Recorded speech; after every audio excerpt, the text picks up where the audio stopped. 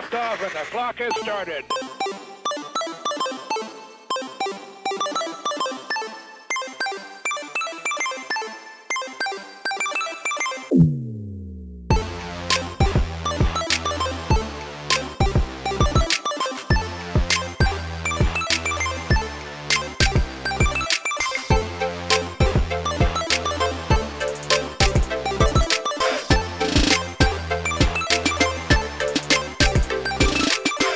Yeah, watch this. Good butt joke. Thanks. I don't know. I don't want to gross anybody out with my bedroom experiences, but yeah, I have one onesie. Other than that, it's usually like some really comfy sweats and a really comfy sweatshirt.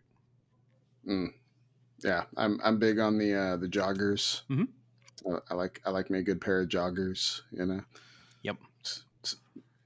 I've never understood the people that can wear socks to bed though. Like I don't care how cold it is, I can't wear socks in bed. No, those are straight sociopaths. 100% serial killer. Bodies buried in the backyard. I also hate a sweatpant that has the elastic around the ankle.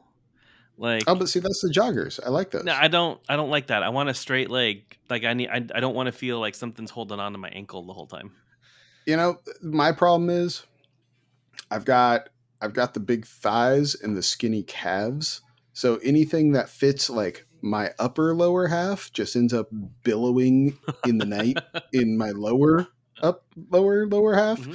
And so like, yeah, anything past the knees. And I'm just like, you know, like I'm rocking bell bottoms in the 70s or something. And I just can't do it. It's not fun. Not fun times. Justin, who is also here, who I was just about to ask about his winter jammy proclivities, but I forgot to introduce him. Justin Cox and Crashes Carter is with us. I know. So jammy wise, I also like the joggers. I have little chicken legs, so anything that doesn't tighten around the ankles, I feel like I'm wearing like Junko jeans or something, because I have such Jack Skellington legs. It's hard to find. 100%. Yeah.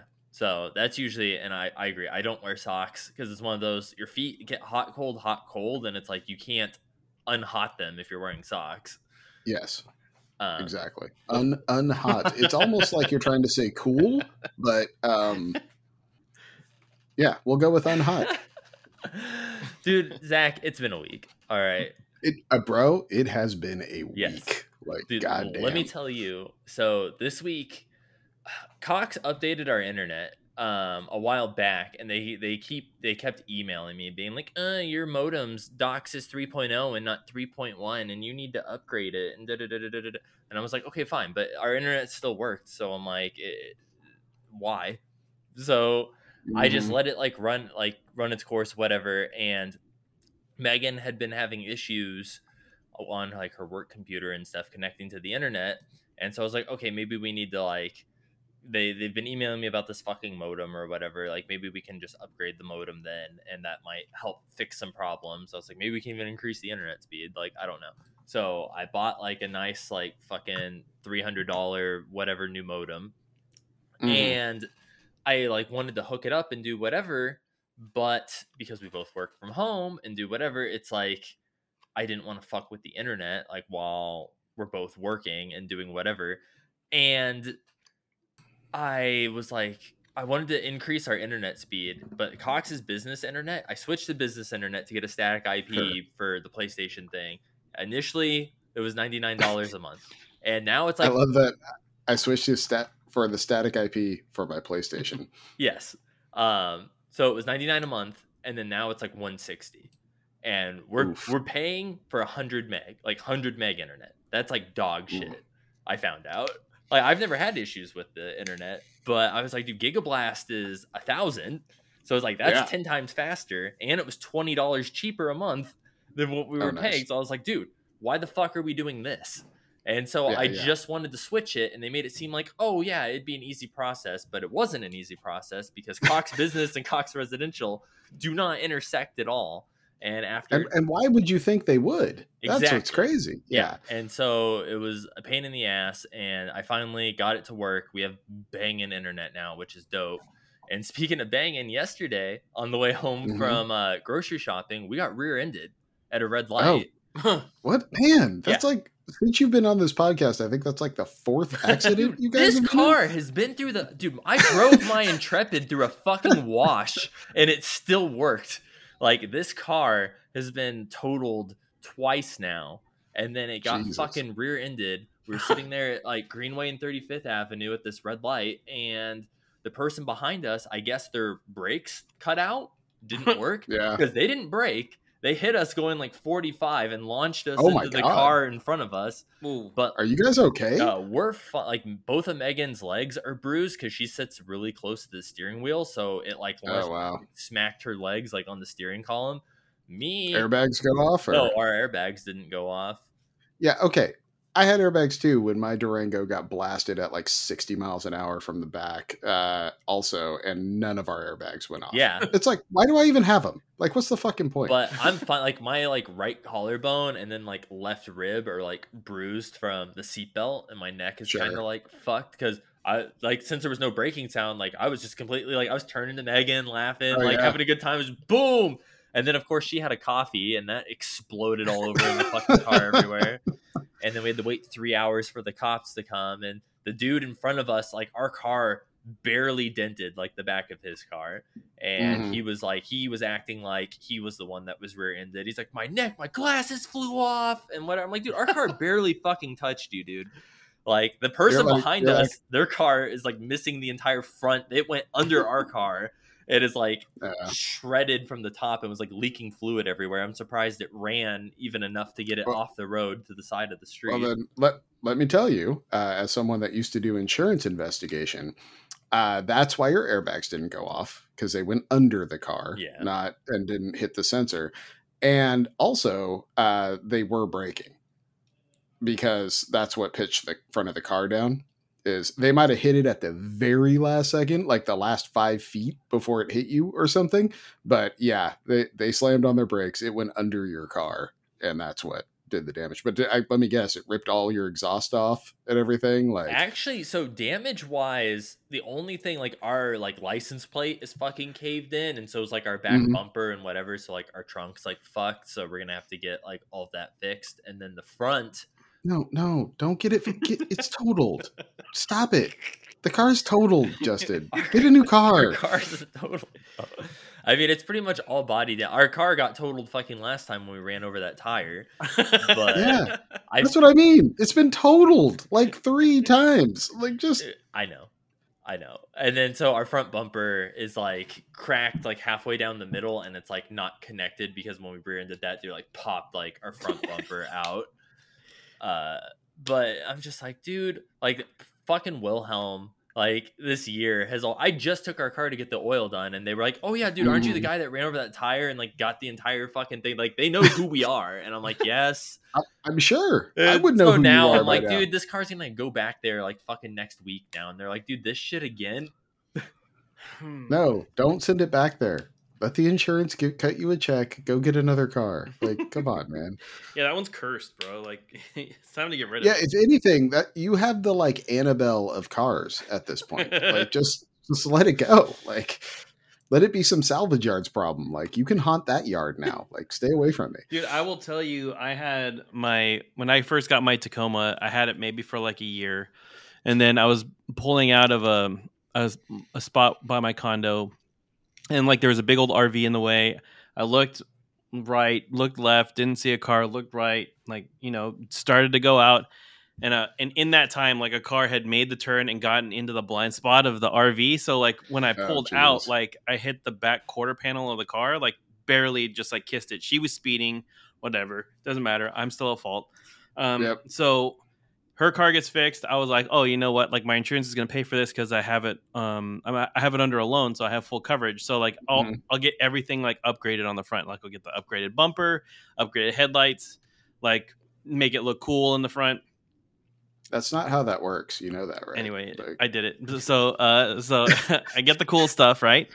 And maybe like a week later, I get it back. I have it for like literally 2 days from the place. I'm driving home from work on the freeway. a dude has a whole bunch of like folding chairs on the back, like the office folding chairs, Uh-huh. like for an event, and he didn't tie him down, went over a bump, and like lost 20 chairs like off the back of his truck, and all of them hit my truck. Like all of them hit the front end of my truck, and like dented the shit out of it. And the dude like pulled over. He was like, "Oh my god, I'm so sorry." I was like, it's fine. Like, it is what it is. I'm glad I'm okay. Like, windshield was caved in. Like, everything was just like bad. And so I took it back to the same place, and they were like, "Bro, we just had it like a day ago. Like, what what did you do?" And I was like, "I don't know, man." You're like, trust me, I didn't do anything, Yeah. but here we are. You see that office chair sticking out the front of my car? That's what happened. Like, magnify that by multiply that by like 20. So Jesus. I know your heartache, Justin. I know. But It's hard. It's cars, man. I don't know. Yeah, we used to have this little Mazda 3 that a resident of Oakland who was very much under the influence went right through a red light and T-boned me. And it was just like you were saying, I never saw it coming. And the cops actually said that was the thing that probably stopped me from being really injured, was just I was loose. You know, like if I had tensed up, I probably would have gotten pretty messed up. And then, yeah, we got the Durango that we were stopped on a freeway and the person behind me did not stop. That just blew us up, man. Like that one was rough. Thankfully, the kids were not in the car either time. So that was nice. But yeah, man, car accidents, the worst. The worst. Well, glad to hear you're both okay. Thank you. And I wouldn't say to do not do this. And if anyone's listening, don't do this. But if in the next couple days, man, you just might feel a lot more injured. You know, those soft tissue damages, they start to creep up on you. You go to the doctor because that back of yours is spiking and man, your neck's just not feeling good. And you get those medical bills and you turn them into the insurance. And it's like that pain and suffering check just gets bigger and bigger. I don't know. It's just, but don't do that. If you're not hurt, don't do that. But if you are feeling injured, make sure you keep it on record, because why not pad it by a few thousand if you're actually hurt? That's what I'm saying. If you're actually hurt, just, friendly advice. I mean, I do see a trip to the joint chiropractor in my near future. But don't have that be your first trip. Go to the doctor first.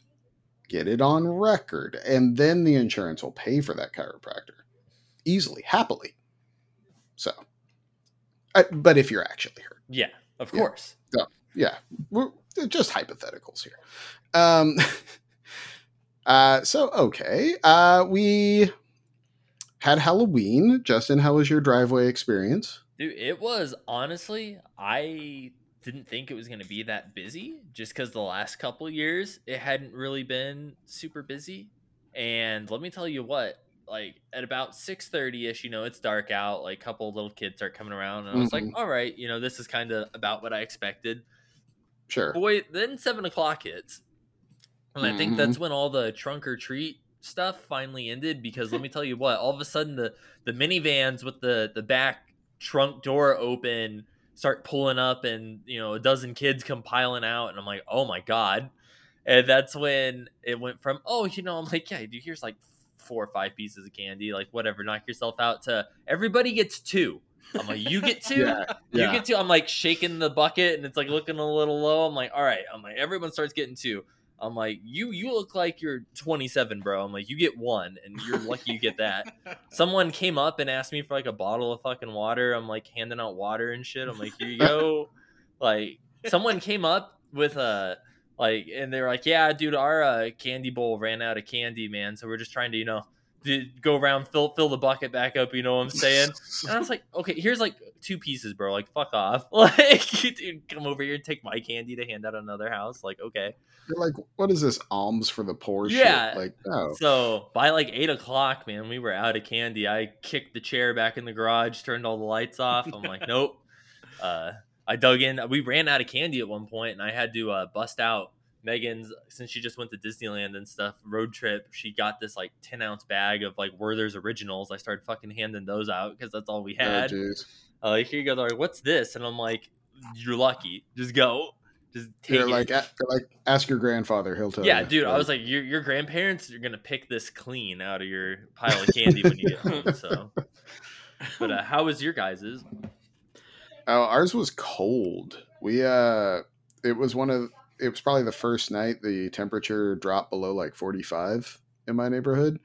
And yeah, it hasn't been that cold since, which is great. But yeah, we were out there in shivering. Yeah, my son was in one of those inflatable T-Rex costumes, so he was cooking in there. You know, like he was actually really comfortable just because he was basting in costume. But I felt bad for my daughter because she wanted to be a pretty fairy.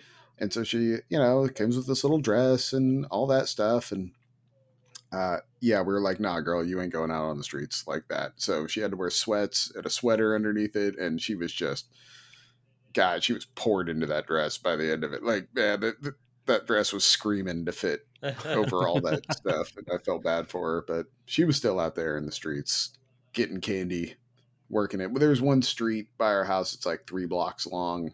And everyone goes huge on that street.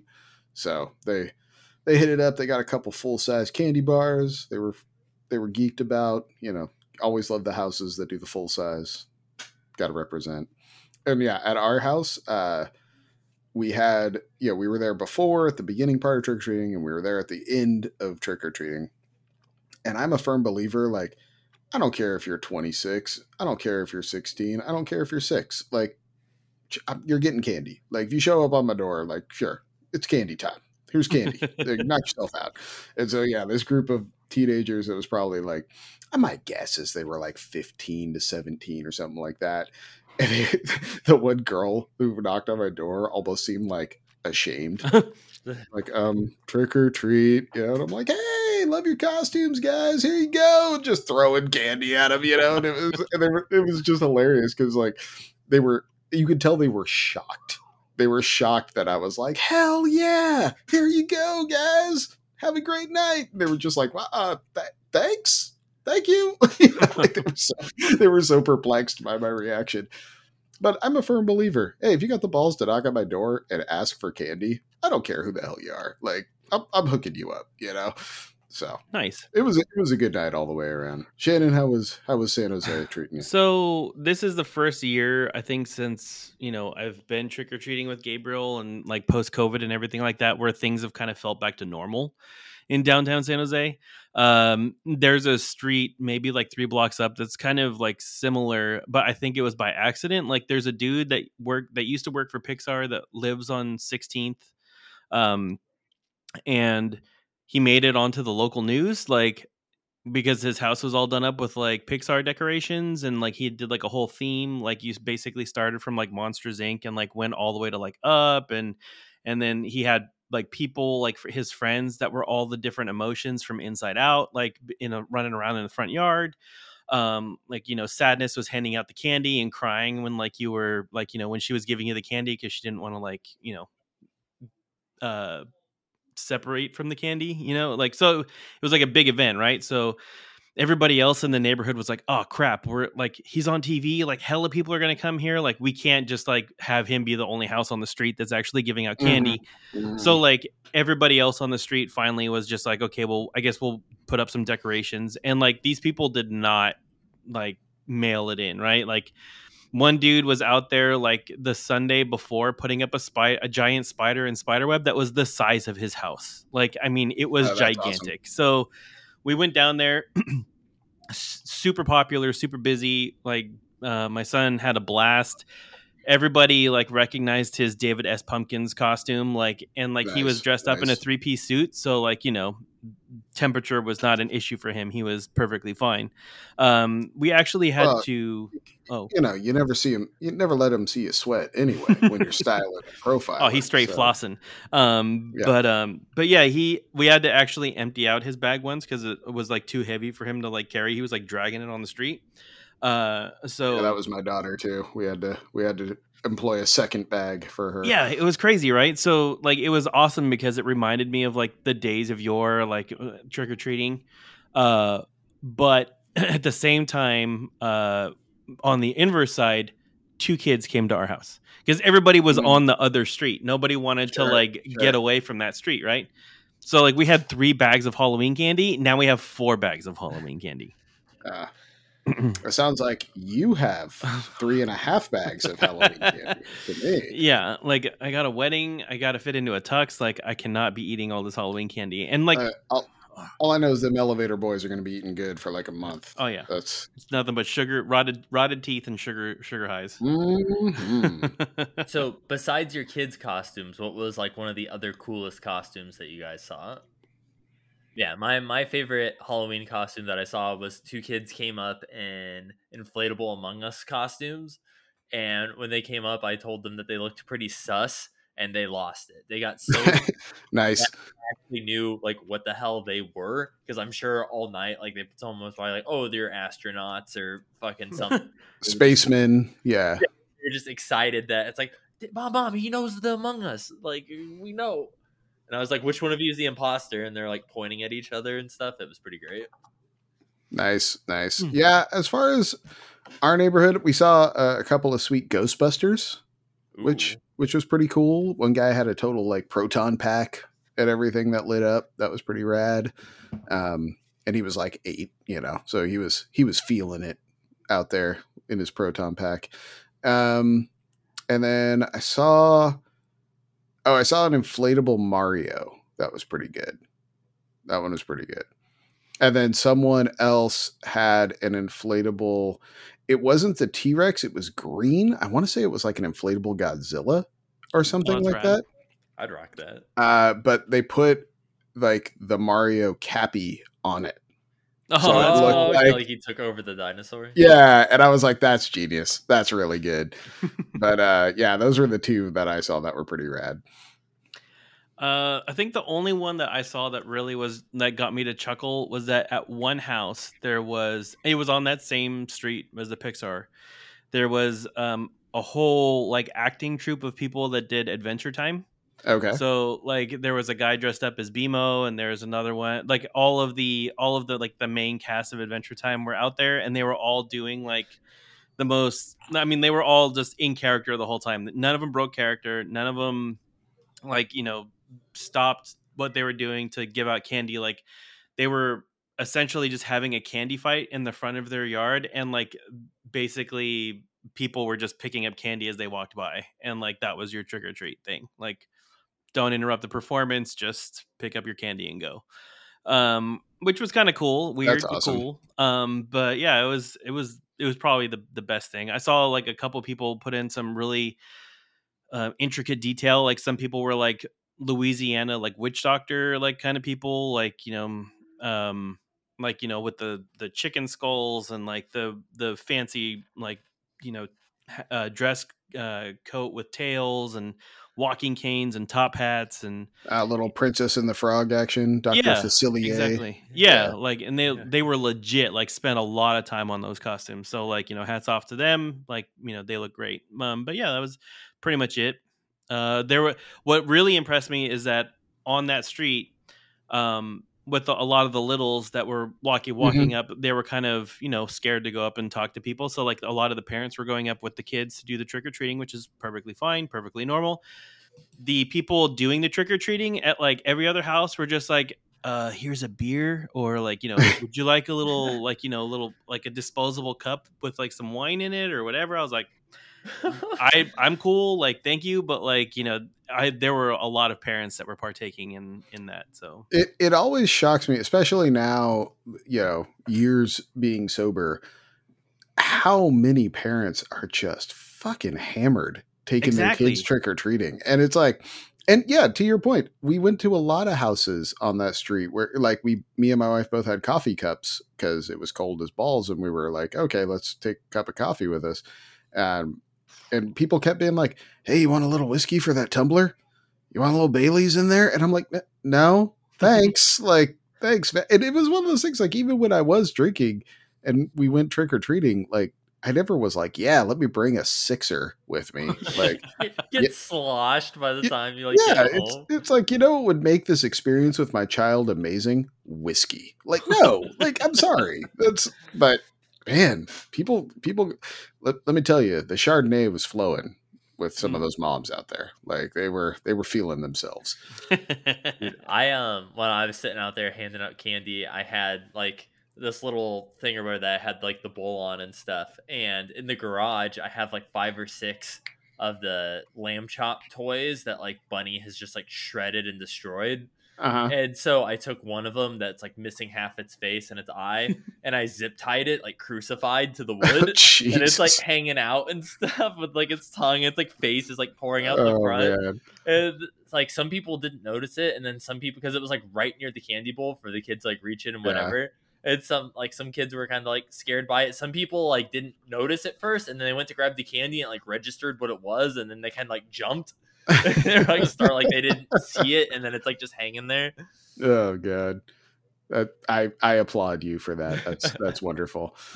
A total sidetrack. I saw, so there's a venue in San Francisco called Great American Music Hall, and I'm on their mailing list for concerts because I used to go to concerts back when I didn't have kids. And one of the acts coming through was the band Morbid Angel, which is a death metal band I used to listen to back in high school. The album Covenant, Blessed Are the Sick, great albums. They're coming through for their 40th anniversary tour. And I felt like my first reaction wasn't, hey, I need to go see that. It was just kind of sadness.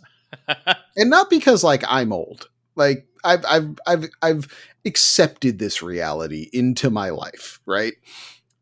It's more like, man, can you picture being that band and being like, hey, we got to go make some money again. 40 years of this. Like, it was just like, man. Yeah, these guys are ready to collect Social Security. Dude, like, it's crazy. They've been ready to collect Social Security. That's what I'm saying. I mean, they got to be like 58 at the minimum, right? If we're doing this for 40 years, and like, so you struck it big when you were 18, you're 58 years old, like right now. Like, so that meant what, 1982, right? 40 years? No, not. Yeah, 82. Yeah, 82 was when they were banned. So 40 years. Right? Yeah. Okay. That math checks out. That math is mathin'. So wait, they became like big in 1982. Well, they became a band in 1982. They've been performing since 1982. Like it was 94 or 5 when like I discovered them, and they were 3 albums in at that point. Like, do you remember the Beavis and Butthead episode with the God of Emptiness? The bow to be faithful, and like Butthead and Beavis keep like trying to do it, and it's hilarious. No, let me tell you, I didn't have like cable in my house until after I graduated from high school. YouTube Beavis and Butthead Morbid Angel, it's hilarious. Like it holds up. It's still funny as hell. But yeah, that was that era. That's when they made it, and that was their 3rd album. But and it's funny because that was like the biggest era for death metal, I would argue, in general. Like when it got into like the general consciousness of who bands like Deicide and Morbid Angel were. But yeah, 40 years. I don't even know how many albums they've had since I stopped listening to them, but oof. That one hit me in the feels a little bit. It's hard to see a 65-year-old dude like up there doing death metal. Yeah, kind of, yeah. And it's like, and maybe it's me just being ageist or something, but it seems like that's a young man's game. Mm-hmm. Like death metal and black metal. Like, do you really want to see? Unless you plan on dying on stage. I mean, yeah. I mean, like, dude, that's the death part. That would be pretty metal. Imagine just dying and then like falling into the crowd, and they just surf your body like outside. Right into the funeral pyre that's waiting for you on the other side of the stage. They're sitting there doing like the wall of death, and your body's just like floating around like on stage. Man, this got dark quick. Jesus. By the way, if you want to, never mind. Nope, no, not gonna go with that. I was gonna talk about the story of Mayhem for a second, but no one needs to know that. That's black metal, and that's a whole different thing. Google it if you're interested. But yeah, I don't think anyone wants to see like 60-year-old black metal, death metal people. Like even if you're a 60-year-old black metal fan, I don't think you want to see that. Like, no one wants to see Emperor up there, bad knees and back. Like, come on, what are we doing with our time? So I did see at the Gates like 6 years ago, and they still rip. Like, that band still kicks ass. But I'm also old, so I was probably feeling it a little bit. You're sitting there with your coffee cup with some Irish whiskey in it. Yeah, totally. Like, woo! And I need the caffeine to stay awake for this. Yeah. I don't even know how we got on that tangent, but yes, death metal. Always in the background. Good times. I don't even have my usual transition. I snookered myself from I had a whole transition set up from Halloween to Game of the Year chat, and man, I've taken myself out of it. It's tough out here in these streets. Happens the best of us. Before we go into the Game of the Year talk, because we're really light on news this week. Really light. Yeah. Really I wanted to talk briefly about the Twitter exodus that is currently happening. So it seems like, Twitter is on a downward spiral into, I think people seem to be wanting to leave to go to some other platform for their social media experience, which is fine. Me being not on the trending cusp of anything, I've seen like you, Zach, like you are exploring the waters of Mastodon, I believe it is. There's Mastodon, which is like fucking penetrable. Like, I don't get it at all. It's like a bunch of individual servers, and following people seems to be like a total pain in the ass. Mm-hmm. Yeah, I was trying to. I saw you mention that yesterday. I was trying to jump onto that server as well, and now I guess I created an account. It was in the wrong spot, so then I deleted it. And now they're like, well, you can never. You have to wait like a month before you can create like another account. I'm like, okay, this is some bullshit right here. So, like, do you think like people are just going to be leaving Twitter as far as a social media platform? Do you think like this is just kind of a temporary knee-jerk reaction to what's happening in our universe, or it's what? Funny, I don't, because I have a feel that the half of the employees that just got fired from Twitter, like, that is a huge knowledge base of how to make and curate one of these things that just got fired and is out in the streets. And if I was co-host or Mastodon or one of these up and coming platforms, guess who I'm hiring right now, like yesterday, to come in and help build this out.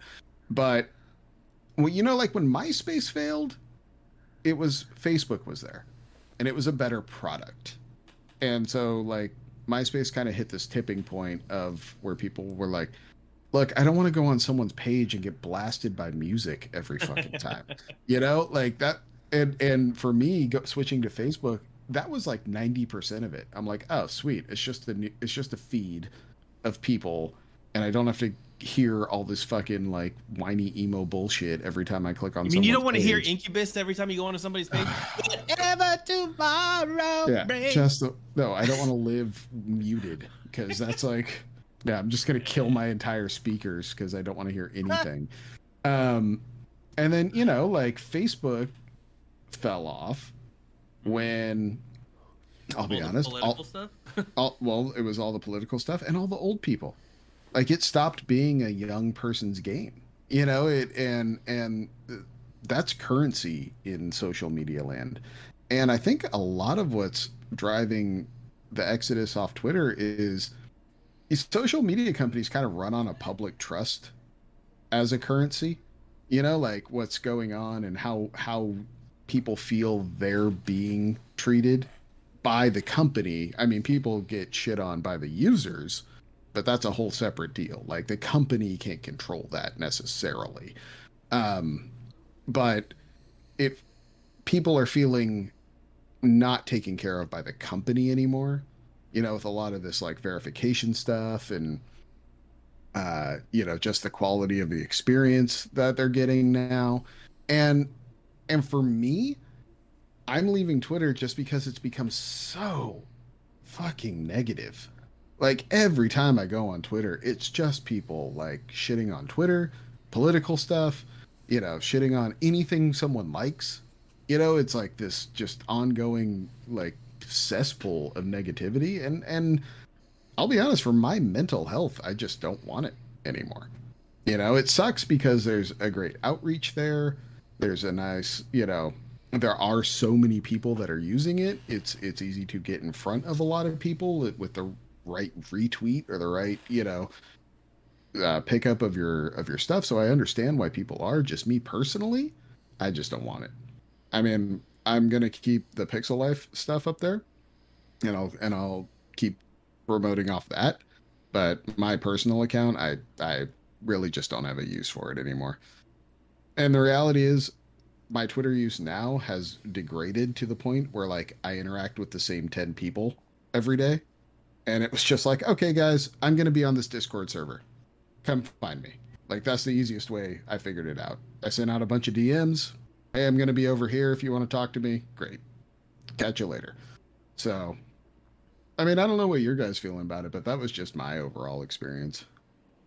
Well, I'll tell you, I am part of the old people, so I'm part of the problem, I guess. But like, I never really understood Twitter. Like, I mean, I use it; it's there, but it's not like I had a massive following. I think it's like, I mean, like I don't have that much.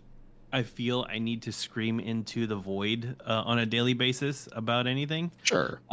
So me, there's just no content coming from me, right? And that's basically how you get eyes on you, is just tweeting random shit all the time. And I don't want to do that. Like, I don't want to be doing that on a regular basis. I would much rather have people look at the content that I'm either creating or putting out there and be intrigued by that. So I don't do Facebook except if it's for pictures, and it's basically to send it to my relatives so that they can see my family and my son. Or that's honestly, that's probably the one I interact with the most is Instagram, just so my family can see my kids. Like, my Instagram is nothing but my kids. So sorry for anyone that's following me for something else, but and even then, like, I'm just gonna get everybody like those digital picture frames for Christmas, and then I'm just gonna link them all to my phone so I can just basically like do a photo dump to everybody's phone, so they'll all get the pictures that way. So yeah, it's interesting to see, because like you said, like, I don't care to talk to a lot of people. Like, I basically talk to my same group of friends, like, and we have group chats, we have group text messages, like, I have all the stuff. I get my fix of talking to people on a daily basis there. So but at the same time, I do want to be out there, trying to grow our brand, I guess you could say. And to but I don't necessarily know how I want to do that. I think something will pop up sooner or later. I just, maybe I'll just bide my time and just float around like I am right now. Start making those sweet TikToks for us. I don't even have TikTok, bro. Like, I don't even know. I don't either. I don't even know how it works. Like, I don't know how TikTok works. I don't know how Snapchat works, other than like the filters. Like, I just throw the filters on my phone so my son and I can fart around with them every once in a while because they're funny. But I don't know how any of that works. Snapchat was also one of those where I was like, oh, people are talking about this a lot, let me try it. And I got on there and I'm like, oh, it's another like talk to people thing. I do that at a million different places, and why would I talk to the same people here that I'm already talking to in other places? No, whatever. So again, it's a young man's thing, it's not ours. Justin, as someone younger than us, what's your view on all this?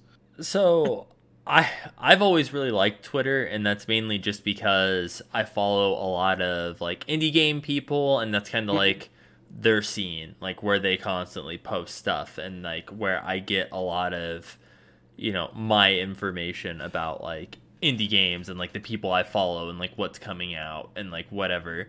But like since Elon's bought it, like, you know, my perception of Twitter, like nothing's really changed. It's kind of just become more like 4chan, so it's kind of more just like a throwback to 2008 for me. And I'm like, I still go on 4chan, so I'm like, it's no fucking different than anything else. And I really like, I barely post on Facebook. Like usually it's like if I like when I went to BattleBots, I like posted a picture that I was at Battle. Like I mainly lurk on like everything. Like I like just check out kind of other people's stuff. Like sometimes when I do like Screenshot Saturday or post like whatever, like I'll throw it up on Twitter or Facebook or whatever, but very rarely do I actually like ever post anything. It's more just a way for me to keep like tabs on like people or shit coming out, or I mainly just go on Twitter just because I find it funny. Like there's so many good shit posts and stuff and like funny like accounts and stuff on Twitter. Like even like right now, all the people like impersonating Elon, like posting as him, like that shit's been hilarious. Like I've been like saving and like screenshotting those because I'm like, dude, in a couple days this is gonna get taken down. But this is like hilarious where he's like, yeah, you know, every morning I wake up and piss in a cup and drink it or whatever, and you know, you should too. And it's like so stupid. I did see that today they rolled out anyone that doesn't put parody in their account when you got the blue check mark. So if you're impersonating someone else and you don't put parody in there, they're like suspending you indefinitely.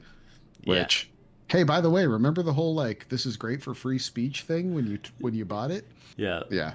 That was pretty No, funny. I saw that, and like, dude, the whole like paying $8 for a checkmark thing is just fucking stupid in general. Like, I feel like that kind of defeats the whole purpose of being verified, because it's like supposed to be like this is the correct person and like source whatever. It's like if anybody can just pay $8 a month or whatever to get that. But the thing that worries me the most is when he was like, oh, well, you know, the $8 is not just that. Like, you'll get half the ads. Usually when people say that, that means they're going to double the ads. And then you're going to get the normal amount of ads that you're getting now. Yeah. And it's just going to get worse for everybody else who's not willing to. That's kind of what YouTube did recently.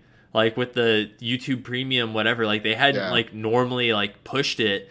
And then all of a sudden one day, it's like all of a sudden now there's like 2-3 ads before every fucking video. And it's like, you want to try premium for a month? And it's like, it wasn't like this before. And it's like, oh, you know how we get more people to go to premium?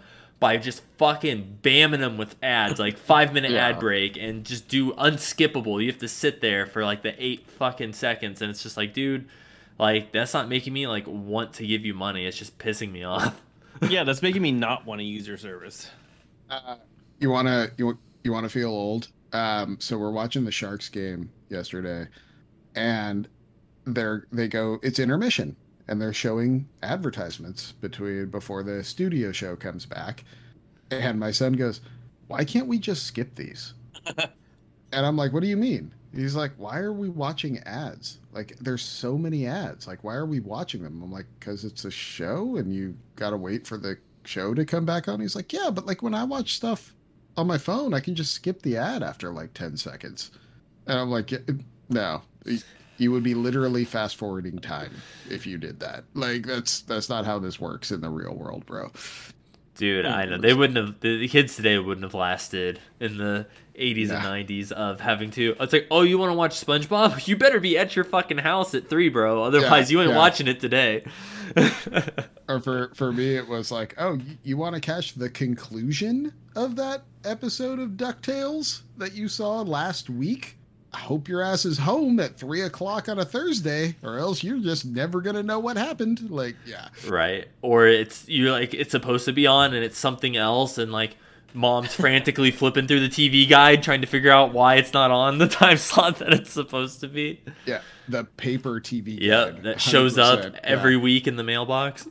Yeah, and if you wanted to actually watch it, if you missed it, you had to wait for syndication so that you could come back and watch the reruns. Otherwise, you were just hosed. You had to live off of somebody else telling you what happened. Oh, you're praying they got to 100 episodes of that show so it would hit it syndication. Because if that shit stopped at 50, it was gone. You were never watching that shit again. Oh, man. Back in my day. stay a while and listen. Yes. So, goddamn, we're old. Fuck. I feel like Shannon, we have to break out of this route. I feel like every fucking show we do, somehow me and you being old as goddamn dirt comes up.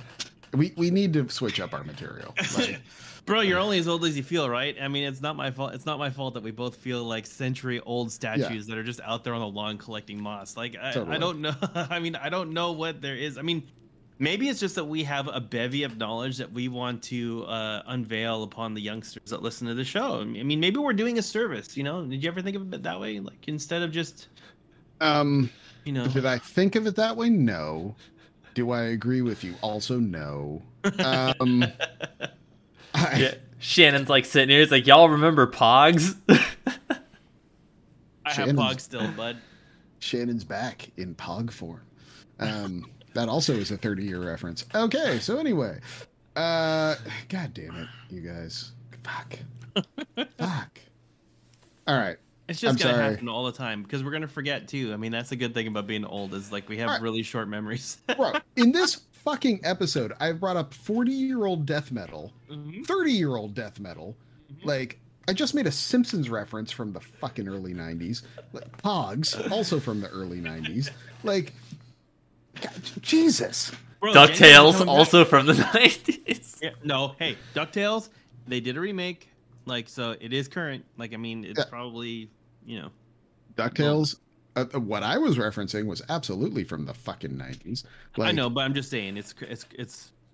I was talking about when I was in grade school. So this is before 93, bro. Like, fuck. What am I doing? Why am I living in nostalgia like this? This is horrible. It's all we have at a certain point in our lives, my friend. And Justin is just watching us go through this midlife crisis with a smile on his face. You know what's funny is like Justin's like the cool kid out of like the two of us. He's like, let me tell you why this is relevant in today's world. It's society. I mean, literally earlier today, I think when me and Megan were like driving over, I was like, dude, remember when the inside of Taco Bell was actually cool? Like with the teal and the whatever little triangles, and they had the Chihuahua and like the weird ass like shit. I was like, I remember. And see, my first instinct is to immediately ask you guys what was your favorite food at Taco Bell that they canceled. But then that's just going to put us down another nostalgia fucking spiral. Like, God damn it. It was the Monterey Jack Chicken Taco, by the way. That shit was glorious. And it lasted like a year and never to be seen again. But anyway. I mean, mine was always the what was it, the cheesy gordita crunch, but they took that off the menu, and then when the world was ready to burn down Taco Bell, they brought it back and left it as a permanent thing. So now it's always there. So I don't need to worry about it. Remember the Frito burrito from like 10 years ago? That shit ruled. Yeah, I was gonna say that one was probably my favorite, just because I always like having a little bit of crunch in my burrito. So exactly, it's good stuff. They also are bringing back the Enchilada soon. In the app. I got my Mexican pizza back, which is awesome. I'm a big Mexican pizza fan. So get you some sour cream on that though. That's the move. Trust me. It's good stuff. No, I also appreciate Justin just because like he really is the good friend that is like me and you just beating each other up, and he's like, nah guys, like what you're doing is okay because like this is how it relates to modern day times. And I'm like, So thank you for helping us feel better about ourselves, Justin. You're welcome.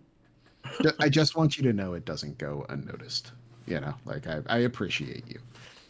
I appreciate you guys. Oh, thanks. You know what else we appreciate? We There appreciate he some is. video that came out this year. Yeah, back on track. Love it. All right. Enough of this pity party. Fucking talk some video games, god damn it. Some relevant ones that came out this year. Well, it came up on the Discord earlier today, a little conversation. It wasn't a huge one, but it started it started when I was like, hey y'all, I need you to tell me if I'm insane. Marvel Snap's going to be on the Game of the Year list. And a little conversation spiral. Mike took some shots, calling me out for my Power Wash Simulator Game of the Year nod last year, which, by the way, did not win. We sussed out that Loop Hero won. Thank you, Mike. Appreciate you. Especially since Power Wash Simulator hit 1.0 this year and it's back on the list, baby.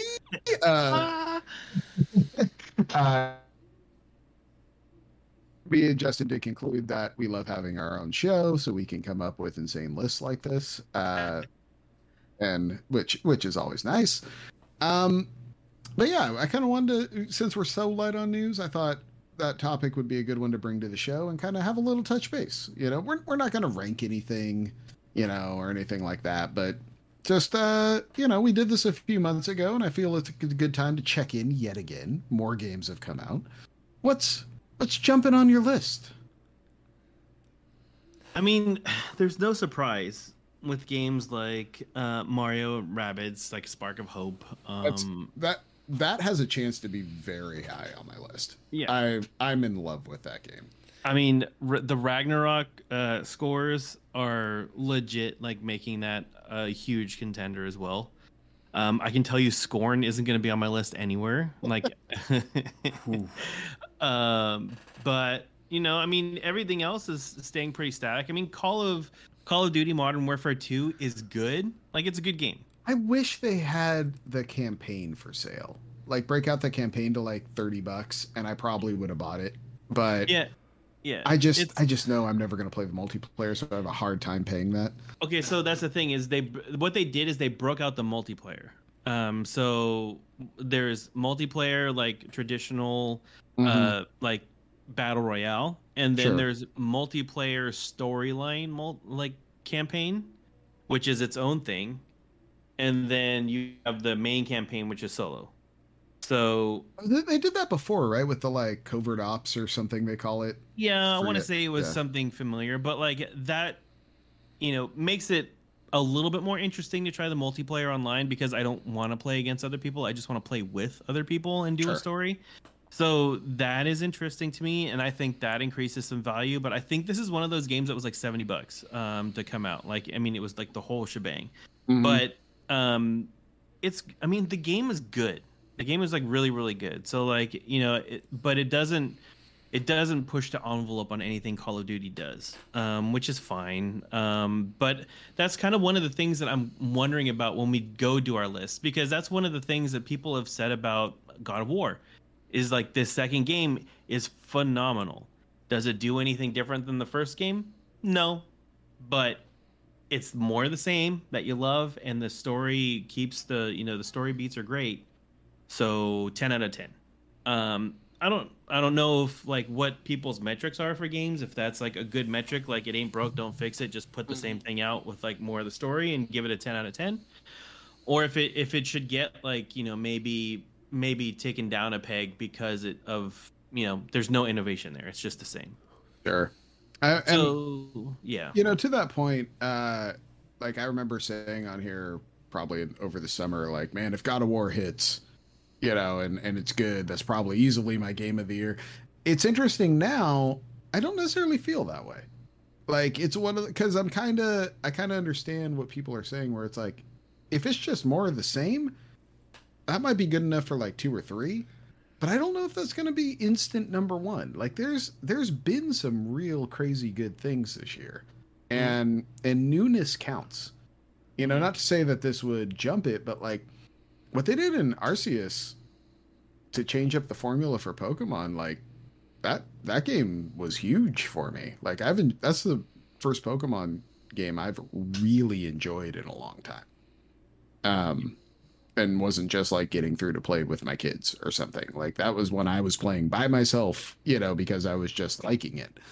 The changes we've talked about, but the changes they've made in Mario and Rabbids was huge and a big thing.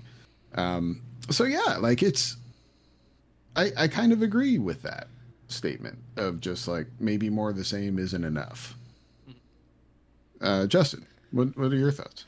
Yeah, no, for sure. Mario and Rabbids has been really good. I could definitely see that being in like a top 5 spot for sure.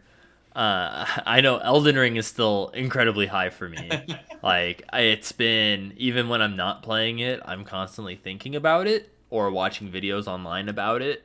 And it's like, I think that says something. Like, even me going back and playing it recently after not playing it for like 5 months or whatever, 6 months, it's like I can't really think of another game that like I've really done that and then sunk like an entire weekend like back into and just came back tenfold. Like, that speaks volumes about the game. I brought it up earlier in the Discord, but Tunic, another Souls-like game, like level design's amazing. It's cute. Like, it was a lot of fun. It's that perfect kind of balance of like, it's not like overly difficult, but like the boss fights like are challenging and stuff. Like, it's really fun, and you know that's going to be very high up on my list.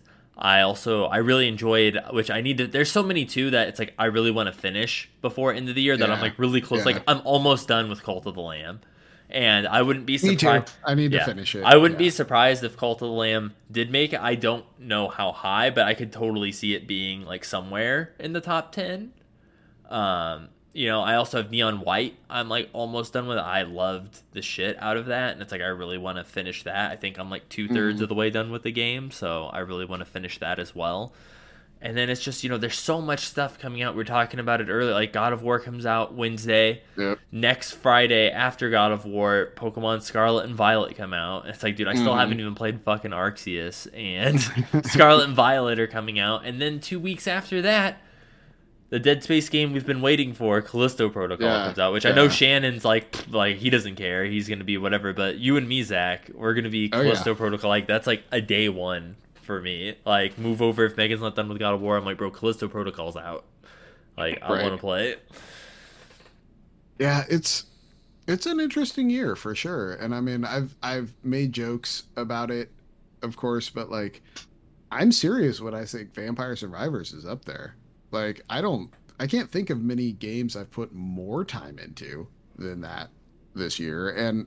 And to be fair, I feel like I get a pretty new experience every time. Not every build's the same, not every level plays out the same, you know, like challenges are all over the map, and I find it really fascinating what they were able to do with that game. You know, I'm sorry, Shannon, that Yu-Gi-Oh isn't going to make that. Or no, it wasn't Yu-Gi-Oh. Digimon isn't going to make that list for you. That's fine. Digimon can go pound salt for all I care. I can tell you right now, like, the games that know for sure are going to be on my list are Xenoblade Chronicles 3, Arceus, Mario Rabbids, Elden Ring is going to be on there, probably. I mean, it's hanging on there now. I mean, I haven't touched it in a while, so I mean, I had a great time with it, but you know, it'll be on my list. See, that was like Saints Row won't. That was like one of my big concerns. Was like, I know, like, me and Robbie and I know Zach and stuff really love like the Souls games and stuff, and it's like, I know you're not a big fan. I know Jordan isn't a big fan, so I was like, dude, am I really gonna have to fight like hard to get Elden Ring like up there? No. I'm actually a big fan of Elden Ring. Like, I like that game a lot. It's unfortunate that I kind of fell off it when I did, because it was just, I hit a point kind of shortly after it came out where I just didn't have the time to sink into it. But I want to go back to it so bad. Like, I want to just start over and with a new build, because I was using a magic build and I just kind of fell out of favor with it. I just didn't like it as much anymore. I kept wishing I just had combat options, and I didn't, you know?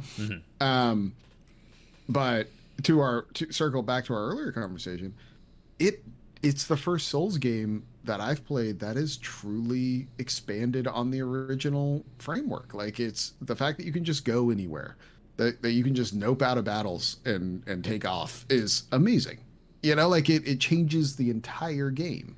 And the sense of exploration is fantastic. You know, being able to just move around the map, figure out where everything is, figure out if you even want to fight or not. You know, it changes the whole game, and it's fantastic compared to, you know, Dark Souls 3, which was very much point A to point B to point C to point D, and you better get good along the way.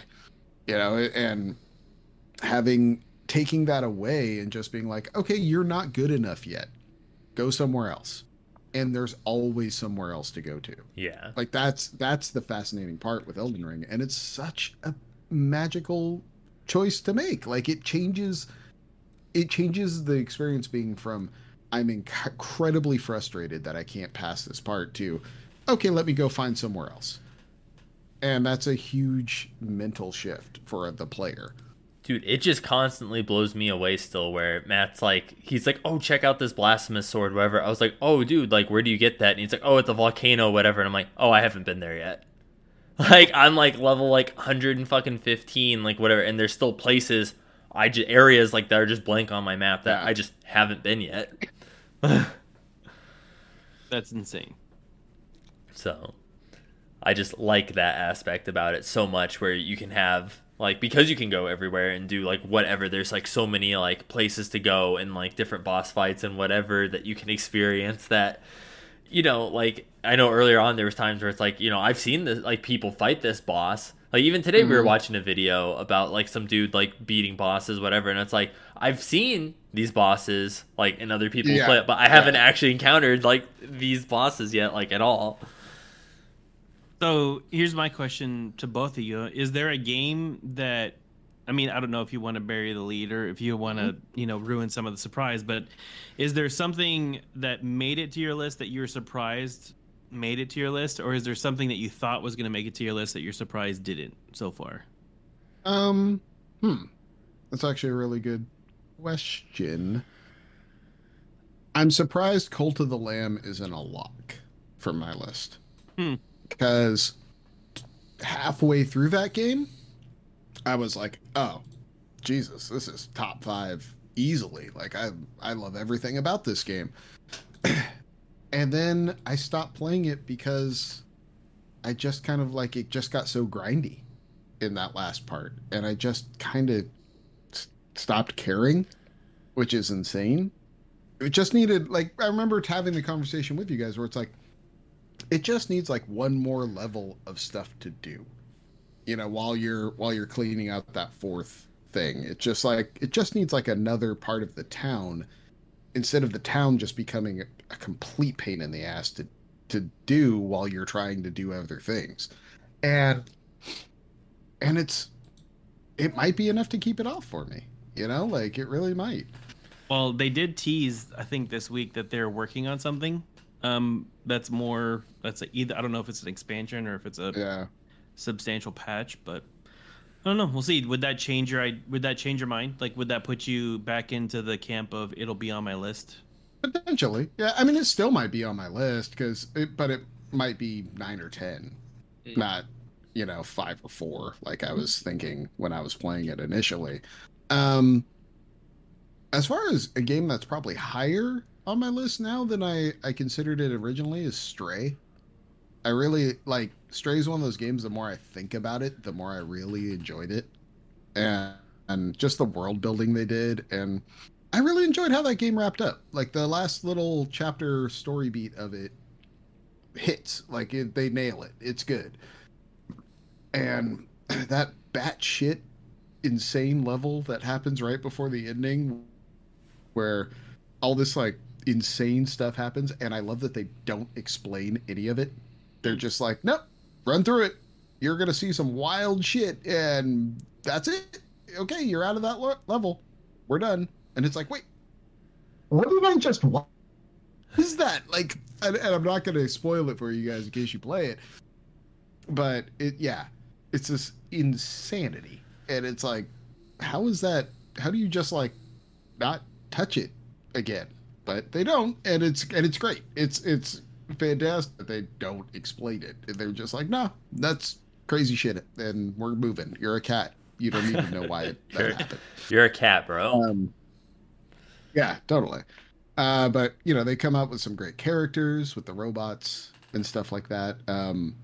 But you know, another game that is probably going to make my list that I didn't expect is Return to Monkey Island. Return to Monkey Island's pretty good. Like it's the adventure game I've been looking for a while, and the writing's pretty funny. I know I haven't talked about it much on here, but that's another one I'm just about done with, and I need to wrap up. But yeah, that's a solid game. That's really fun. Nice. Justin, do you have anything? Dude, one that wasn't even on my radar that I think might even break top 5, Tinykin.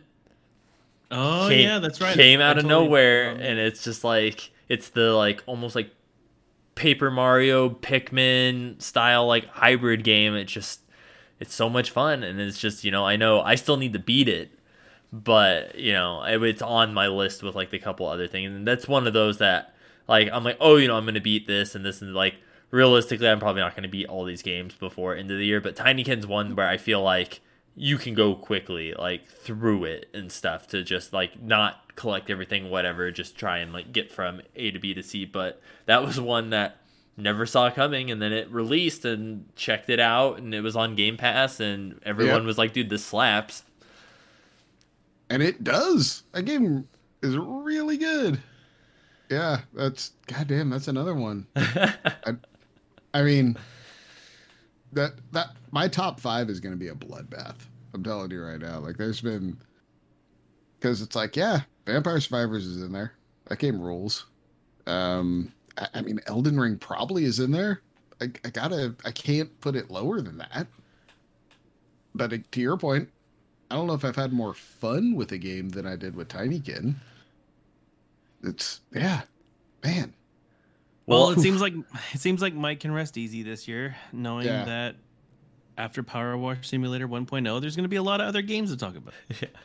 Well, I just know too, if we do the same thing that we did last year, where we kind of do the merged list together, that's where the real bloodbath is going to be, because you know, then we have whatever the fuck Robbie's played. He's going to put like Strikers is even on his list, but you know damn well Elden Ring is going to be high on his, and also we'll have Vampire Survivors is going to be high on his, and then of course Jordan's going to throw like Resident Evil 4 on there somewhere, and well, he's like, does Resident Evil 8 DLC count as a game? Because that's going to be on there. Damn, dude, just Jordan's catching strays over here. Can't defend himself. He's just screaming at the radio right now.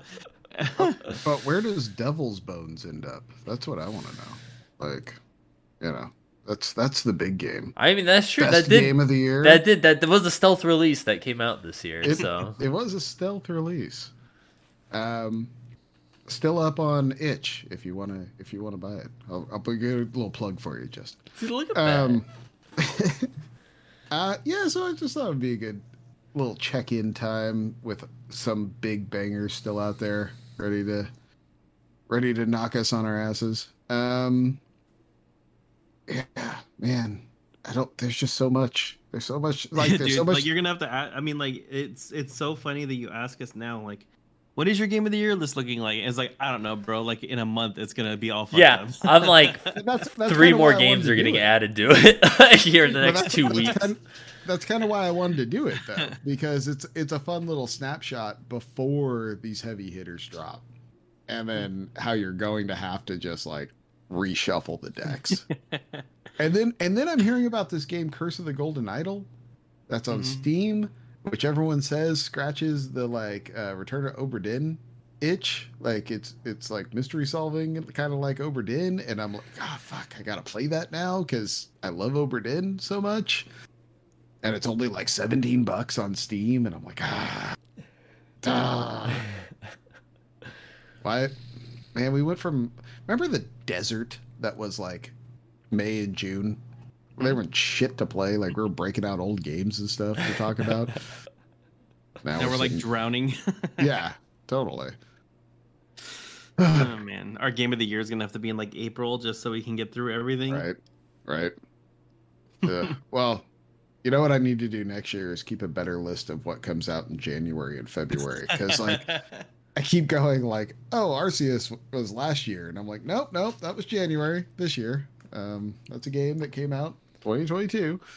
I was like, well, I already know the new Fire Emblem comes out in January, so that's definitely, that's like already starting my year off like strong, being on a list somewhere.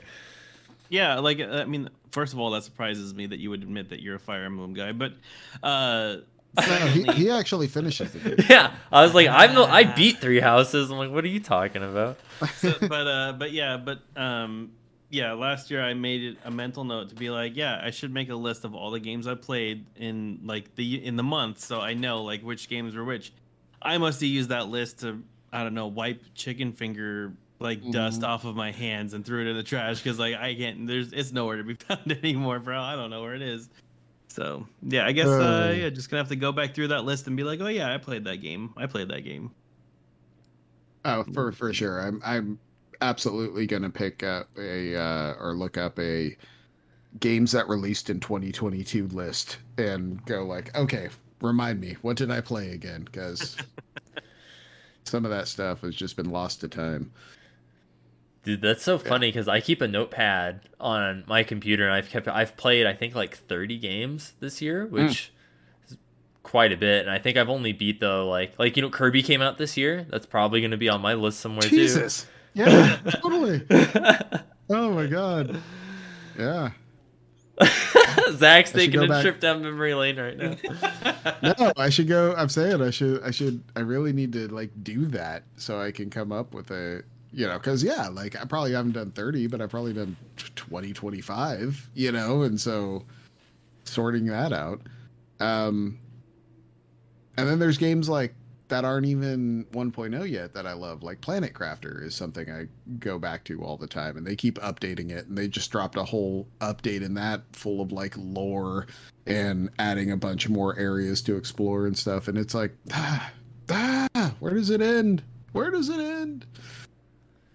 All right, I guess we've wrapped that up, but we should talk a little what we've been playing, and we've all kind of been playing the same thing, but I am super intrigued to hear just in time Carter's thoughts on Mario and Rabbids.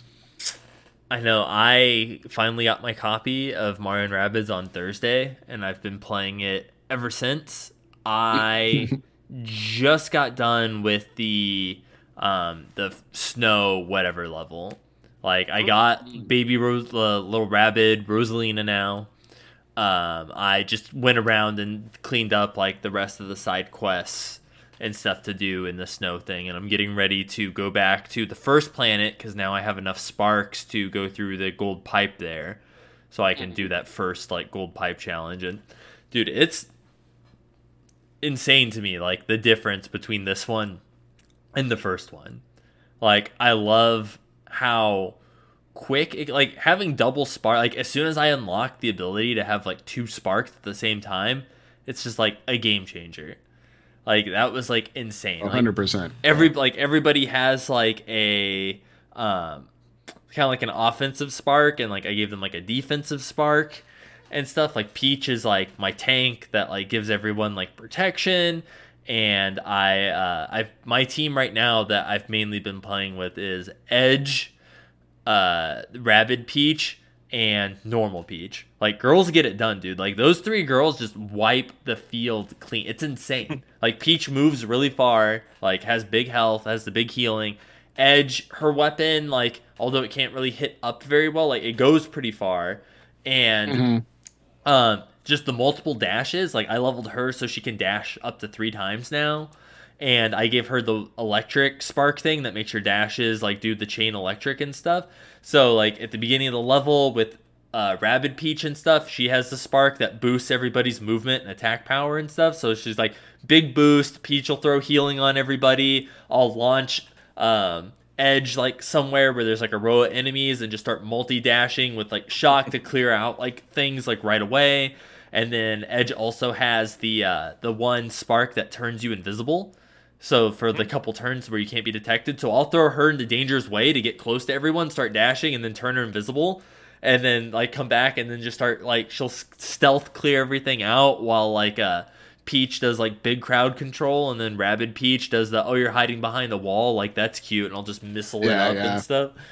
Like, it's so good. Like the combos and stuff. And then of course, like, you know, you have to like, there's the like little challenge ones where it makes you like play with Luigi and play with whatever. And I'm like, dude, I'm so glad that I actually like took the time to like equip everybody with stuff and like invest in everyone else's skill trees, even though I'm not really playing with them, because when that shit does come up, I'm not just like scrambling to try and like, all right, well, what does he do? Like, what do I need to upgrade? Like, whatever. I've kind of kept tabs on everyone else, even though I don't really use them a lot.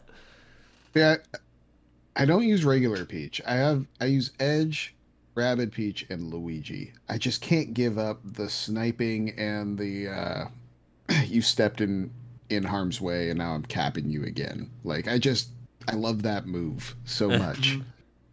Especially when you have him use fire damage on top of that, and you just like catch someone on fire who's close to 4 other people from way far away, and you just wipe all of them like half their health down. It's beautiful every time. Yeah, Luigi is definitely gonna be in like one of my standard rotations, but like it all depends. Like if I look at the map and I see it's a bunch of those like stompy rabbit guys, like I'm gonna try to keep them as far away as I can because they have a pretty big attack like span. So maybe I'll do like a Peach and a Luigi and then a Mario, because like if those guys go airborne, like they're visible and then they get popped by your special. Or like a dash with one of those abilities set up is pretty good too, because you pop the dude up in the air and then you shoot him again. That's pretty fun. But yeah, I mean like Edge is all right, but I prefer Mario Rabbids just because his attack is wider. It's almost like as wide as Peach's. And he doesn't move as much. So it's like if I want to clear out a bunch of grouped up enemies at the same time, like Peach and Mario Rabbids are just gonna like fucking throw hands all over the place. For sure. Yeah. But yeah, it's like you were saying, Zach, it's funny that like all of us have 3 different lineups, and they're all equally as effective. And they all, add a different aspect of the game. So it's I'm glad you're enjoying it, Justin. And yeah, that like you were talking, that battle with what's her face, like went on too long. That's the only complaint I have, is like 3 or 4 different battles in the same area was kind of annoying. Midnight, the little rabid Boochick. Yeah, so I beat her the first time, and then it was like, oh, here's another one. I was like, dude, are you fucking kidding me? Like, okay, whatever. And the second one, everyone was able to move so far because she was so close. Like, I didn't even fight anything else. I literally just team jumped. Like, that's the thing too that you guys were talking about before that like now kind of clicks for me. Was you guys were talking about how they kind of like, not like revamped, but really pushed team jumping and stuff in this one to like actually be useful. Like I rarely did team jump it, like sometimes did it in the first one or whatever, like when you had to, but very like every match, like that's why boost everyone up and then just start chucking people. I'm like, Peach can stay in the back. I'm like, everyone else start throwing them as far as I can get them into the field, start placing them where they need to go. And that with the Midnight one, that's how it worked, man. I was like, dude, we're going to launch Edge as close to her as we can. We're going to like I'm going to triple dash through her. We're going to use little rabid Rosalina. She's going to stasis snare this chick so she can't run away. Like at the end, like just beat them up, stasis snare them. Next turn comes, everyone's getting closer. I'm like, cool, next turn, beat them up. I'm like, stasis snare them again. I'm like, yeah, you're not moving and you're not attacking. Like I'm just going to sit there and you're going to my personal punching bag for the next 3 turns, man. Yeah, it's almost like a lot of their powers, they're like super like OP. Like I mean, like Peach, especially once you level them up. Yeah, and like Peach having like her indestructible like armor that she can put on everybody, like basically negates all the damage in one round. Like that is a lifesaver in a couple instances. That whole like stasis snare that you're talking about, like that's gonna be like super damaging to a whole bunch of like enemies on the field. And I like Rosalina, even though she doesn't, or Rabid Rosalina, even though she doesn't do a lot of damage with her pistols, she decimates a lot of barriers like real quick because it's just like a bunch of hits. So she's like just clearing out. She's just clearing past left and right for Luigi to just snipe the shit out of people. Yeah, that's what I liked when I got to use her, where it was like, oh, cool, you're hiding through this barrier. I'm like, well, I'll use little Rabid Rosalina to pierce through the wall. So now that's open, and now Edge and like Rabid Peach can come in now that that's out of the way and do like more damage and actually like hit through that now. So that was really cool. Yeah, it's a good game. It's going to be high on my top 10 list. Yeah, for sure. It's fantastic. Shall we talk about Marvel Snap? Yes. I mean, I guess we have to, because I mean, out of the 3 of us, the one who I never expected to spend any money on a mobile game just spent money on a mobile game. I did. I'll own it. It got me.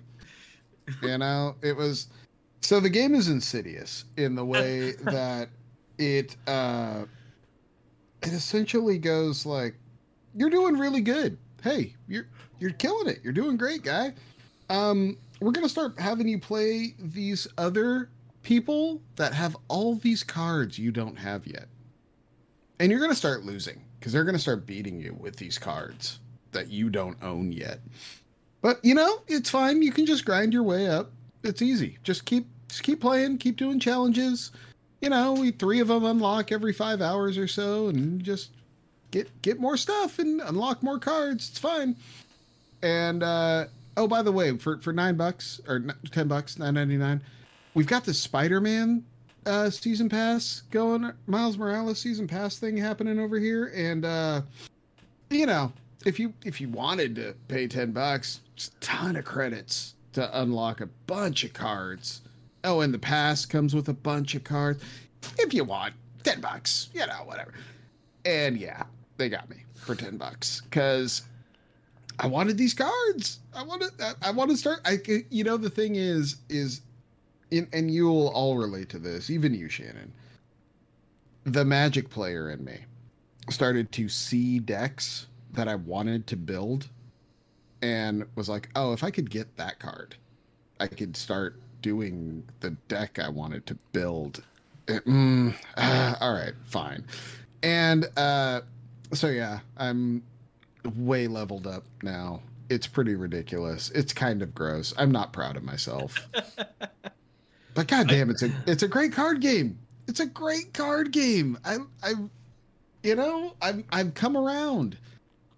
And the thing that makes it, and this is the part I don't like about it actually, because it becomes a great, kind of like Magic, it becomes a great card game when you have access to more cards. Because all of a sudden there's a lot more combinations you can do. There's a lot more variables at play that you can take advantage of. That can also totally fuck you in the end. But it becomes a lot more fun across the board when you have so many more aspects to consider and play with. And I feel like they hide that a lot in the beginning. I mean, I got a Koye who gives everything in your deck +1. So all cards you haven't played yet get a +1, which is amazing. And then you couple that with lands that create a copy of that card and put it back in your hand, and she's a 2 cost. And I'm like, great, 3 straight turns of everything getting +1. And so now it's end game and I'm playing 1 cost characters that have like 7 power, and it's like, awesome, great, this is the best time ever. Or when you get like Wolverine who can't die and Colossus who can't die, and it's like, oh, but this is a great card to put with Death's Head, who is 3 cost and 5 power, but he has to kill everything that's in the same zone as him. Sweet, I'll drop him in with Wolverine and Colossus. And then Angel, who I have in my deck, for anything that gets destroyed, swoops in and replaces it. And automatically. And it's like, great, that's an awesome combination. And I love pulling it off every time, But again, you don't even see those cards until you unlock them. Or you don't see those cards until you get good enough that the game starts putting you against people that have them. And I'm at the point now where I'm seeing the next level of cards, which all of them are cool as hell. And I just want, and I want more. And the artwork's all really fun. I like the little frame break 3D gimmick when you power them up. It's stupid, but it's, I love it. And it's really good. It's really good. I'm just bummed that the parts of it that are fantastic feel hidden at the beginning. Because I guarantee you, if you played a game right now with my account, it would be an entirely different experience than what you've got right now. Oh, there's no doubt. Like, I mean, it's funny because, I have like started to actually lose matches, like, before, like last week when I talked, like, I hadn't even like uncovered the retreat function. Like, I didn't know that there was a retreat function before I started to play a little bit more. And then they were like, oh, by the way, like, you can bet like on the, on your matches. So like you can double the rewards that you get. You can retreat and basically just lose like the one like thing that you're putting in there for your rank. I did like just get skunked by a couple people a couple times, and I was just like, whoa, okay, this is like an awakening now. Like it seems like things are starting to ramp up here a little bit more. But it's funny because like in the beginning, it was like everybody was playing like Hulk, and everybody was playing the Thing, and everybody was playing Abomination. I'm playing against people now. Like, I mean, it's been a minute since like I've seen somebody throw down a Hulk or somebody throw down an Abomination. Everybody's like doing these, like trying to find their combos and trying to find their decks, you know, their strengths and everything like that. And I think that is more intriguing now. It's like, you know, people are kind of shying away from those like starter decks, and now everybody's kind of, there's enough people on there that you're starting to see like a bunch of diversity. And I think that's the hook for me. Like, I don't know necessarily if I want to pay the $10. I mean, it sounds tempting, very, very tempting. But like, you know, it's like, how much am I going to stick with this game? Like, that's the thing. Is like, I mean, $10 is, you know, by any stretch of the imagination, not a super intensive, you know, investment. But, you know, I mean, for me, I feel like I've gotten $10 out of the game. I've paid a lot more for games I've played a lot less this year. Is how I view it. You know. Justin, you're in deeper than Shannon, but not as deep as me. So what? I'm like a good in the middle between the two of you. So yeah, I've been playing it quite a bit. I was actually talking about before we were recording how I was like, oh, I just want to play a couple games before bed, and I got hosed like 3 games in a row, and I'm like, I'm not going to bed until I get a W. Like, that's just not happening. And it's not like I got like hose. It was like close. It just came down to the spaces and whatever, and it just didn't work out in my favor. But I'm kind of at the point where it's like I really want to build like a bitchin' like discard deck and stuff. And like, you know, we were talking about it in the Discord and stuff, and like the pieces are all there. I just haven't gotten all of them yet. But I've played around and built some fun stuff. Like I have like a zoo style like deck where it's like a bunch of like, you know, one cost, like when it has your Rocket Raccoons and your Electra, like Electra's so like turn 1 Electra on someone and blowing up their 1-drop, or like and getting like playing her in a spot where you get another copy, and it's like anytime you drop a 1-drop, man, I'm just gonna start throwing these down like wherever to try and like get it out. See, I love turn 3 Electra where you play the 2-power one, and then anything you've got, like, oh, you played Blade and it made you sacrifice a card, great, he's gone, no problem. Like, yeah, no, and there's like, it's funny watching like some of the strategy play out now, where you see a lot of people, like very rarely, most of the people I play anymore never play in the far left slot on turn 1. Because that's like where everyone's going to throw their Rocket Raccoon or whatever, try and like get it off. So everyone always plays the middle or the far right, like at first, unless it's like something completely busted in the first one.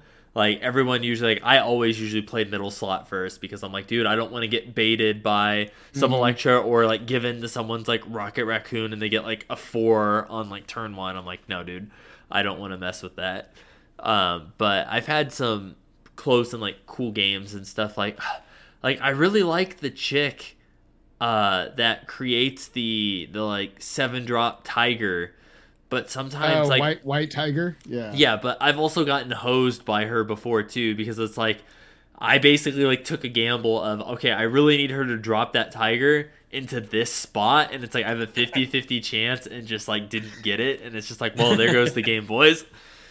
But yeah, to Shannon's point, like, you know, no one's playing Hulk anymore, but like anything that doesn't have an ability at this point, like no one's playing it, unless they're playing that one card or whatever that like gives cards without abilities like +2 or whatever. Like no one's playing those, and like no one plays Quicksilver anymore in their starting deck. Everyone's running Ant-Mans and Rockets and Hawkeyes and whatever instead. Like there's so many better like 1-drops than that and stuff. But I also kind of like God, dude, what is her name? It's the chick that she's 6 power, but she only shows up on turn 6. America Chavez. Yeah, I really like that, because then it's like she's not like the best 6-drop, but the benefit of not drawing that in your opening hand is so good, or drawing it before turn 6. Like I really like that, because there's been times like in games where it's like, oh, you know, I drew my Hulk and my opening hand was like Quicksilver, Hulk, and Iron Man, and it's like, dude, I'm not fucking doing anything for this entire game, unless I get lucky and there's a spot that like lets me cast this shit early or whatever. Like I'm just kind of SOL on this unless I draw something. So I've got a deck built around sacrificing. Okay. So you get Apocalypse, right? And anytime he is discarded or destroyed, he comes back with +4, right? Yeah. So you get, and then there's a card Swordmaster. He's 3 cost and 6, but you have to destroy a card. Blade is 1 and 3, and you have to destroy a card. And then, so yeah, when you get those guys and Apocalypse, like I've had Apocalypse get to 16 power before, and he's a 6 cost, and it's one of those like pretty much any game, any zone I drop him and you win. You know, it's fantastic. But in that deck also is Nova, who's a 1/2, and if he gets destroyed, every other creature gets +1, and then and so in that deck I've got Colossus Wolverine, who can't be destroyed, Nova, Angel, and then you have Carnage, who when you drop him into a zone destroys every creature there and gets +2 for every creature he destroys. And then Deathlock, who, like I said earlier, blows up everything in the zone. So you've got all these combos to like get everyone else boosted up, and then Squirrel Girl, who drops a 1-cost squirrel in everything, which is rad.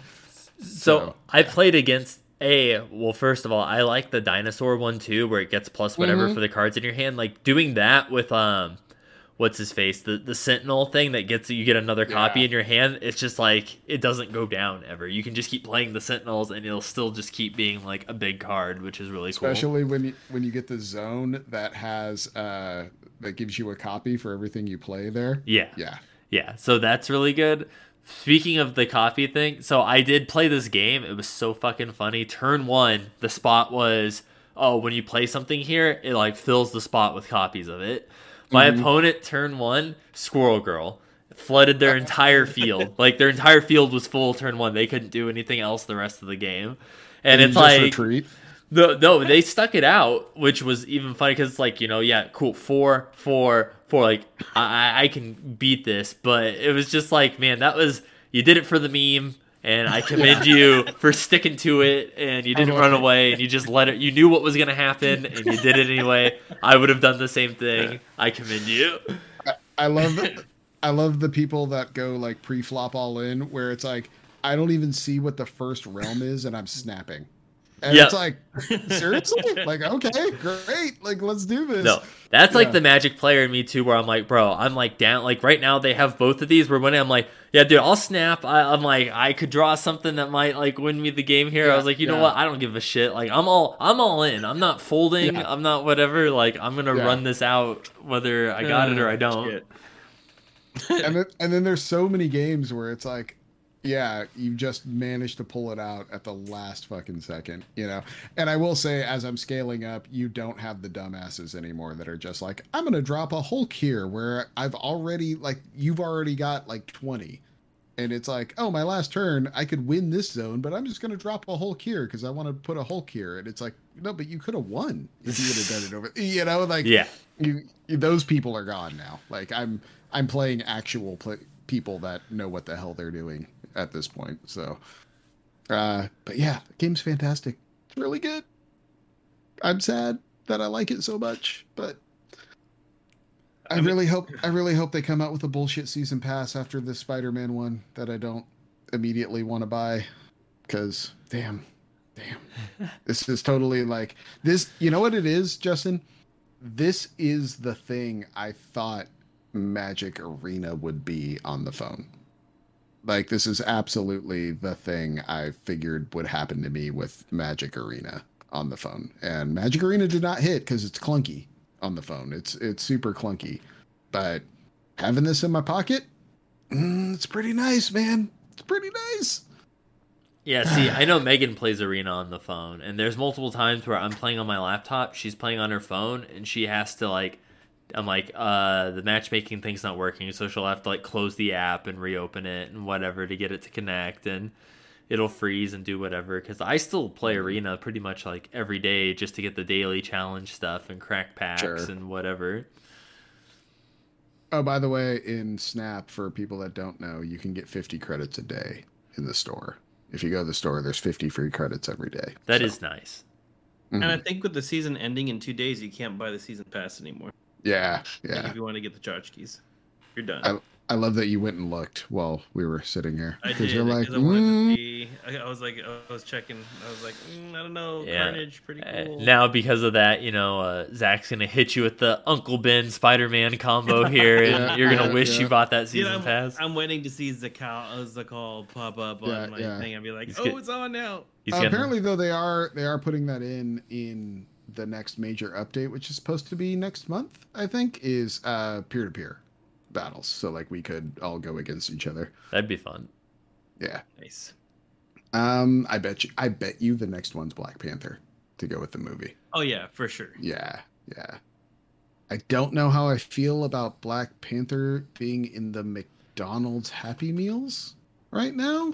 It seems like a really serious movie, dealing with T'Challa's death and everything. And it's like, come to the Happy Meals. Kids aren't going to be watching that shit. It's all right. They don't know what's going to happen. Yeah. Right? Like, my Kids, kids like- aren't going to watch it. Like, Kid with French fries hanging out of his mouth in the theaters are Wakanda forever. right? I mean, I'm sure there are 8-year-olds, 10-year-olds, or whatever that are going to go see Black Panther, but like, my kids can barely process, Ant-Man. Like, they're not going to be like, hey, let's go see the morning of T'Challa in a theater. Like, nah, but to each their own.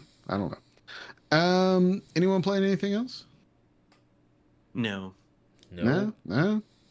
It's I don't know if you guys have shows to talk about, but it has been a week, gentlemen. I have not watched anything. So I want to talk real quick about a show called The Peripheral.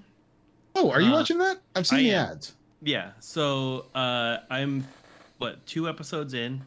I didn't know it was an episodic like TV series. I thought it was a movie. So like I was like, when I first started watching it, I was like, they got to start speeding this shit up because like we're halfway through and they ain't done shit yet. Yeah. So for people who haven't seen this or don't know what it's about, it's got Chloe Moretz, I guess is her name. Is that how you say her name? So she's the main actress in it, and it takes place 10 years in the future, so it's 2032. So basically, she lives in this podunk like town. Her brother is ex-military. Her mom's got a brain tumor and is blind, so she's taking care of her mom.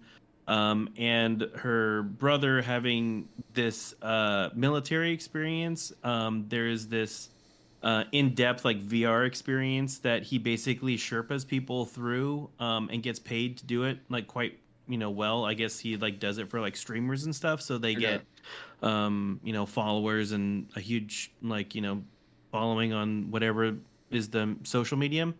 But it's basically him doing all his video game stuff, and she basically is really good at it, so she jumps in for him. So because of his because of his profession, he gets enlisted by this shell company to try out this new virtual reality like headset. And the brother basically enlists this actress to be the to play for him essentially. And when she goes into the headset as him, it's basically like a espionage like covert type of mission, which she feels is a sim. But it kind of takes a hard pivot from there. You watch some guy's eyeball get taken out, like pretty, you watch the whole process. So if you're squeamish, I would suggest probably not watching certain parts of this. The story is pretty crazy. And what you think is I had some misconceptions about the characters. Which was really kind of cool to get to take back, like get to have like a different view of this person. Like, you kind of thought this character was going to go one way, and then throughout the story, like things change, and like you're like, oh, that person's going to be pretty cool. Like I thought they were going to be a jerk, but they're going to be pretty rad. Some of the technology in it's pretty cool. Some of the special effects are a little campy in a couple areas. But it's weird. They got a couple different things that they're trying to explore right now, and it'll be interesting to see how it pans out. But each episode's like, I think, an hour, 45 minutes long. So it's not something that you can binge watch pretty fast. There's a lot of swearing, violence. So it's not like a hard R. I would probably say like PG-13. There's like one F-bomb every episode, and Okay. the violence, while there is violence there, it's not like super gory. It's more like that one. I mean, just that one eyeball scene. Is it like implied goriness more than seen goriness? Like when the eyeball thing comes out, is it more like you see them getting close to it and then you see it from like the back or something? Like one of those type of things. Okay. Nope. Like Okay. you got the spreader there, and they got the spreader thing that pops in, and they pull and then you watch them pull the eye out, and then you watch them like, it's kind of snagged, pull and cut. Like it's not like bloody, like blood's not like spraying out everywhere, but like like you watch the whole like eyeball. So yeah, it's there's moments where it's a little squeamish. Episode 3 does have a nudity disclaimer on it, so I don't know what's gonna happen there, but yeah, it's cool. I would watch it if I were you guys, because it's got like that video game element, but it's also got like real life action. That first episode's a little slow, but by the end, like if you're not sold, then I would say it's probably not for you. But it picks up pretty substantially at the end of that episode. Cool. Yeah, the ads did look very intriguing on that. So yeah, I don't want to spoil anything because I want you guys to kind of experience it for yourself. But yeah, it's good. I would recommend it. Cool. Sounds good. Oh, I forgot to tell you guys about the card I got in Snap. That I know. Sorry, we're circling back, but just you would appreciate this. It's Hobgoblin, which, if you know anything about the character, is also funny. When you play Hobgoblin, it goes into your opponent's zone, and it's -8. That's pretty It's great. It's such a great fuck you card. Like, it kills me every time it comes up. It kills me. How much But cost? yeah. How many cost is it? How much? It's 5, so it's one of those, but it's a great one to play at the end of a game, where you're like, oh, you had the zone 1. No, you don't. I'm sorry. Oh, you played Hulk? Great. He's 4 now, not 12. Sorry. So yes, very entertaining all the way around. I suppose we have a show. Do we do a show? Is this it? We made it. We made it, boys. We made it. Justin, why don't you take us on in there? You know what, guys? Thank you guys for listening to another episode of the That Pixel Life podcast. Thanks for hanging in there with us. I hope you guys had a happy Halloween. Hope nobody had any razor blades in their candy. And while you're at it, why don't you head on over to Spotify, give your boys a review, let us know how we're doing. And Zach, if Robbie was here, what do you think Robbie would say? Robbie would say, hey guys, go be great. And did you see LSU beat Alabama? Woo! Always go for 2. Seriously though, the fucking onions to do that. Holy shit. Like,